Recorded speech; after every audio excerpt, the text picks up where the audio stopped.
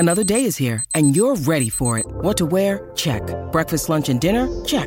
Planning for what's next and how to save for it? That's where Bank of America can help. For your financial to-dos, Bank of America has experts ready to help get you closer to your goals. Get started at one of our local financial centers or 24/7 in our mobile banking app. Find a location near you at bankofamerica.com/talktous. What would you like the power to do? Mobile banking requires downloading the app and is only available for select devices. Message and data rates may apply. Bank of America N.A., member FDIC. He's been ill all week, came to the captain's run and trained away from the group, but he's feeling pretty good. He has Ventolin, and he took too many puffs on game day, and I think there's a level you can go to before it becomes too many, and he was unaware of how many he can take, so I think he merely mentioned it, or the docs just quizzed him on a little bit in the warm-up out on the ground. To the docs' credit, they worked out that if he plays, he might be over, so we didn't want to take the risk. Adam Simpson explains the late withdrawal of Brady Hough out of the Western Derby. It's just another thing that West Coast haven't gotten right this year. And there's too many little things that have gone wrong at West Coast for things to be okay there. Joining me on the show is the West Australian's Craig O'Donoghue, gun basketball writer, gun footy writer. Cod, welcome. How are you, Duff? I'm very well this Monday morning, Craig. And yourself? Oh, going beautifully. It's a lovely day. It is a lovely day, actually. I'm looking outside. Whenever I can see shadows between here and the Campfield, it's a good day. It means the sun is shining. It's good, isn't it? What's the Western Derby fallout for you, Craig? Well, I think there's several issues. You mentioned the Brady Hough one. I actually feel a bit sorry for Brady Hough because the rules are confusing, and I think that's not the biggest issue. The biggest issue is that West Coast are uncompetitive constantly and don't do anything about it constantly. They just concede 100-point defeat after 100-point defeat, and there was no feeling after the game that I saw of, oh man, this is a disaster, we're going to have to make wholesale changes, we're going to have to take the coach, we're going to have to move people on. It just felt like another loss, and it's their fifth by 100 points. They conceded 17 unanswered goals. They conceded 18 unanswered goals against Sydney and 12 unanswered goals against Hawthorn and 12 unanswered goals against Geelong, and they've conceded 9 unanswered goals against Carlton twice, and it just feels like, oh, well, we've done it again. It's a step backwards. We'll try better next week. It's not good enough. So what do you think happened with the Brady Hough scenario? I mean, it must have been distressing and distracting. Distressing for Hough, because he's suddenly starting thinking, oh my God, am I at risk of breaching WADA codes? And distracting for the team when there's all this palaver going on the bench when we're about to start a Western Derby. Yeah, so the rules say that you can have 6 puffs of your Ventolin puffer in 8 hours, but it also says you can have 16 over 24 hours.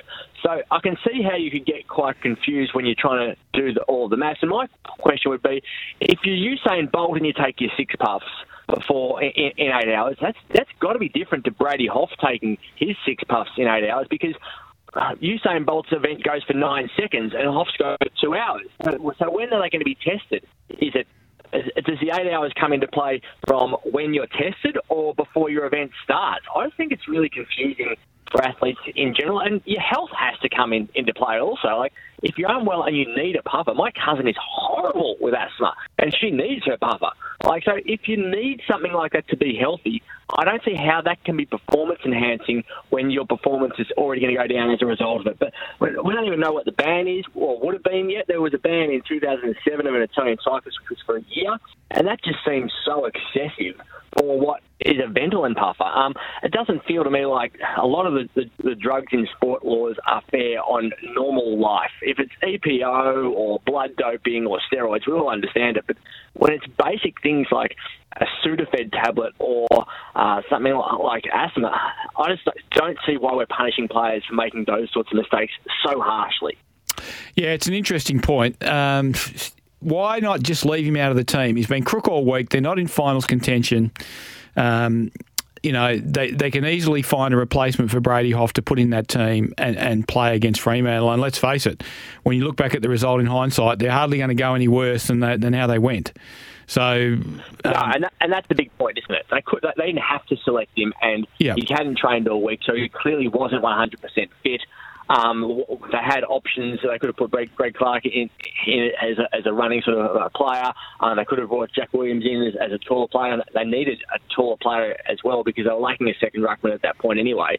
It didn't feel like selecting a player like Brady Hope, who'd been sick all week, made a lot of sense in the first place. But I think it has shone another light on the fact that whenever drugs in sport comes up in footy, we have a problem. The supplement scandal in Essendon went forever. Whitley Rioli's case took forever.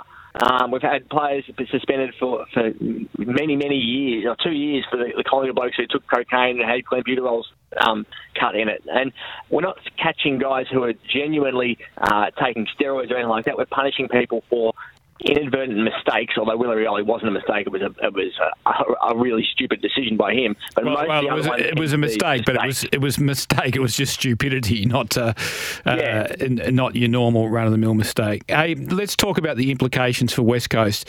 Does this change anything as far as you're concerned? Do we see West Coast sit down and go, you know what, this is the straw that breaks the camel's back, or do you expect they'll just continue to bunker down, ride out the season and go again with Adam Simpson next year? History says they bunker down because they always have. They've always taken the attitude of when things are going bad, that's not the time to make change because it causes instability, and when things are going well, that's not the time to cause change because stability is important. So if you never make change when things are good and you never make change when things are bad, you never actually make any change. So if we base it on that, and we heard Trevor Nisbet speak multiple times the past couple of weeks saying he wants to go on next year. We've heard them say that Adam Simpson's got the 2-year deal still and he'll go on next year. It doesn't feel like anyone is going to put their nariz on the line and say we're going to change it now. And as much as there's plenty of people out there who believe it should happen, including some we believe within West Coast, it doesn't feel like the actual people at the top are prepared to make that call. And you would have thought that a derby loss like this would be the straw that breaks the camel's back. So will it force this sort of change? We'll have to wait and see. But in the room, in the press conference after the game, Simo didn't look like a bloke who was rattled and thought he was gone. I asked him, do you feel like the board might change their mind on this? And he was like, well, what will be, will be. And he was very relaxed about it. It wasn't like we've seen with other coaches in the past who are resigned to the fact that they're done. And I think he would know within himself from his own discussions whether he's done. He didn't look like he felt that way.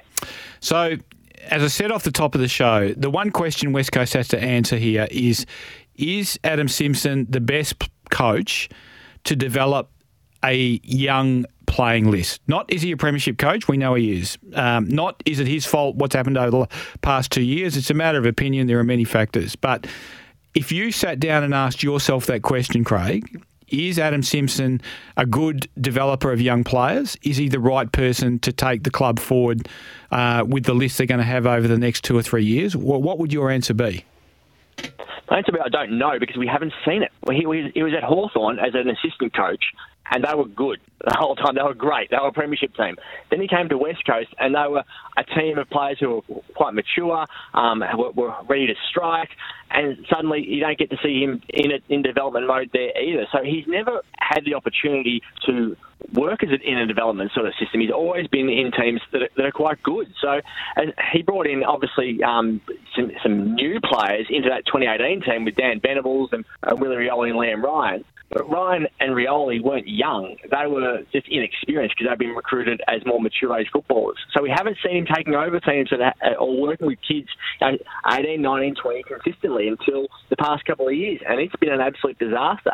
And you say that it's not a question of whether or not it's his fault that they've got to this stage in the first place with the way it's happened in the past couple of years.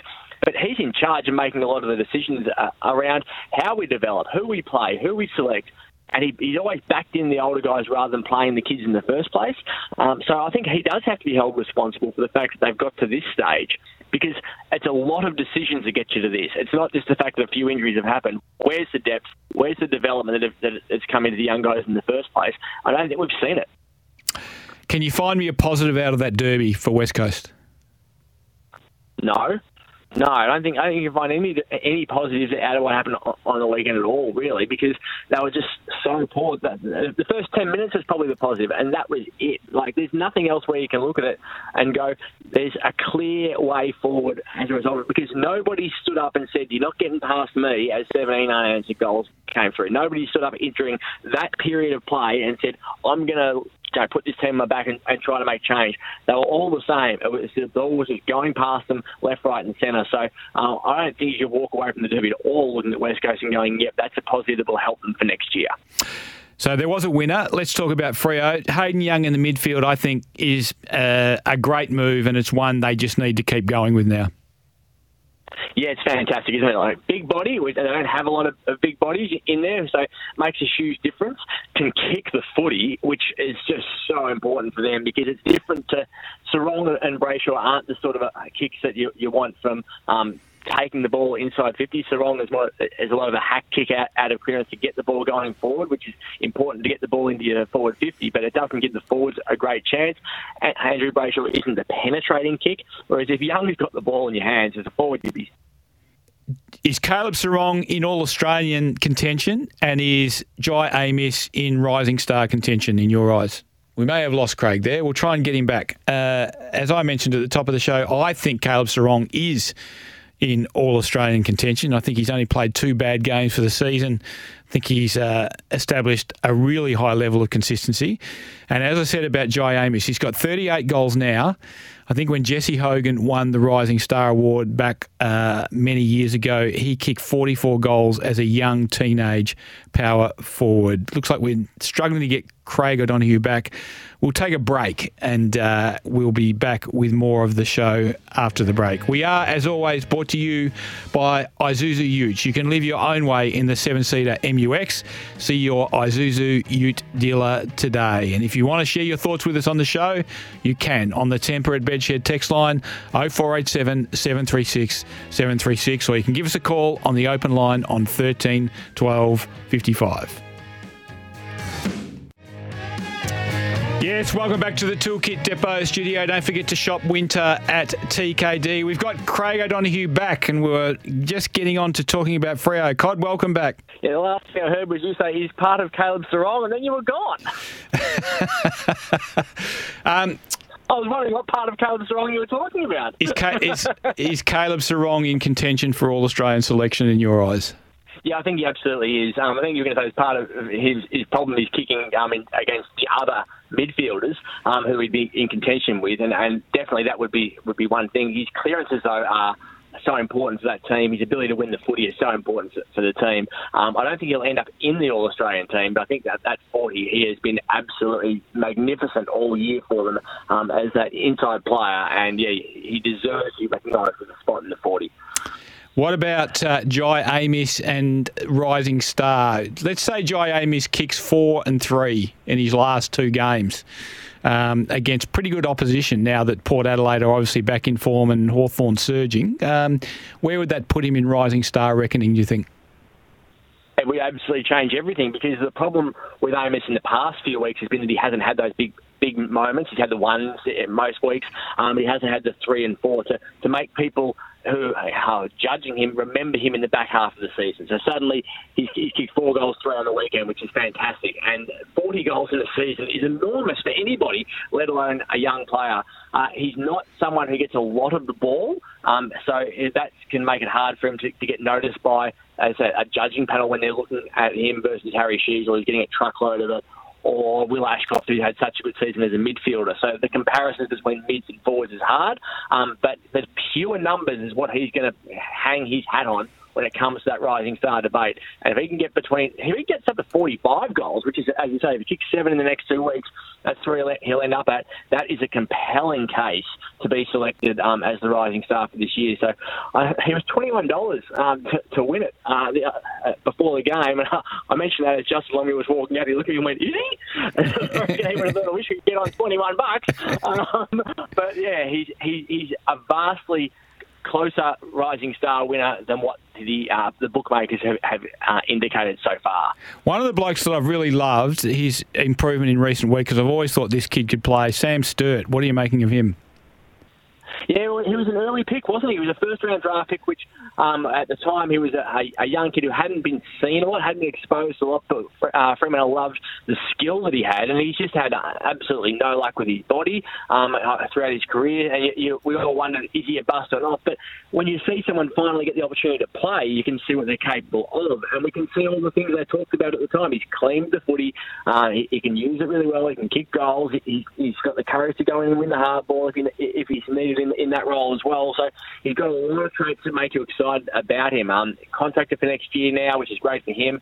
I think that we'll start to see why Fremantle selected Sam Sturt in the first place, and I think that makes him an important part of their future now, because he's tall as well, and they don't have a lot of players who can potentially push into that midfield as well who are tall, and he's different to that other forward mix they've got. If you're Fremantle, are you having a conversation amongst yourselves about how you manage your ruck stocks, and is it worth finding out what is on offer for Sean Darcy if Sean Darcy has any inclination to go whatsoever? Yeah, they have to have that conversation now, because what we've seen in the past month at Melbourne is that Max Gawn is a vastly better player when Brodie Grundy isn't there, and what we've seen at Fremantle is that Luke Jackson's a vastly better player when Sean Darcy's not there. So if once you take the second ruckman out of the equation, we see how good the number one ruckman is, and it's impossible, I think, for any team now to look at it and say we're better with two genuine ruckmen, because they're clearly not. Melbourne's not better with Brodie Grundy and Max Gawn. Fremantle don't look better with both Sean Darcy and Luke Jackson. And whilst it's a great idea at the start to say, two will make us fantastic, it doesn't tend to be the case, and it hasn't really been the case for a long time at any team. So you have to make that decision about whether or not Sean Darcy and Luke Jackson can play together long term, and whether you're going to get any more for Sean Darcy than you will right now. So does he want to leave? Is he open to leaving? How keen are other clubs? All these questions are sitting there, and because Luke Jackson was unbelievably on night, and he's been fantastic ever since Sean Darcy's been out. So they sold the farm to get Luke Jackson, and now they might need to get some of that farm back for Sean Darcy to make sure they can improve other areas of the field. Craig, it's always a pleasure to talk to you. Oh, one more before I let you go. What happened to front-on contact in the Western Derby? I thought that was a rule. Yeah, it hasn't been a rule that's been paid for a few weeks now in a lot of situations, unfortunately. Happened to West Coast when Mason Redmond took out Noah Long last week as well. Yeah, it's fair to say in West Coast games at the moment, they've put some inexperienced umpires out there in nearly every single game. So they're using the West Coast games, the umpiring department, to blood their youth. And on the weekend, they had Nick McGuinness out there who had done 23 games, and Cam Jones had done 6. The previous week it was 9 and 15 for two of the umpires.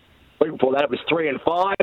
2 and 2 the week before that, 2 and 10, 1 and 5 the previous week. So there's two guys out there every single week who are absolutely making their way, and they're going to make some blues. And I think when you look up and go, what the hell is there? More often than not in a West Coast game at the moment, it's because it's an extremely inexperienced umpire who's like some of the West Coast players, just trying to get through the game without making too many mistakes. So, there's going to be some challenges for the West Coast fans as they watch their games from an umpiring perspective throughout the rest of the season. Yes, the umpiring department, like the West Coast Eagles, is in a rebuild. Craig, thank you for joining us on the show, and look forward to talking to you again before the end of the season. No worries. Have a good day, everyone. Craig O'Donoghue. You can read his stuff in the West Australian newspaper. Remember, we are, as always, brought to you by Isuzu Utes, and you can live your own way in the Isuzu D-Max. See your Isuzu Ute dealer today. We'll be back after the break.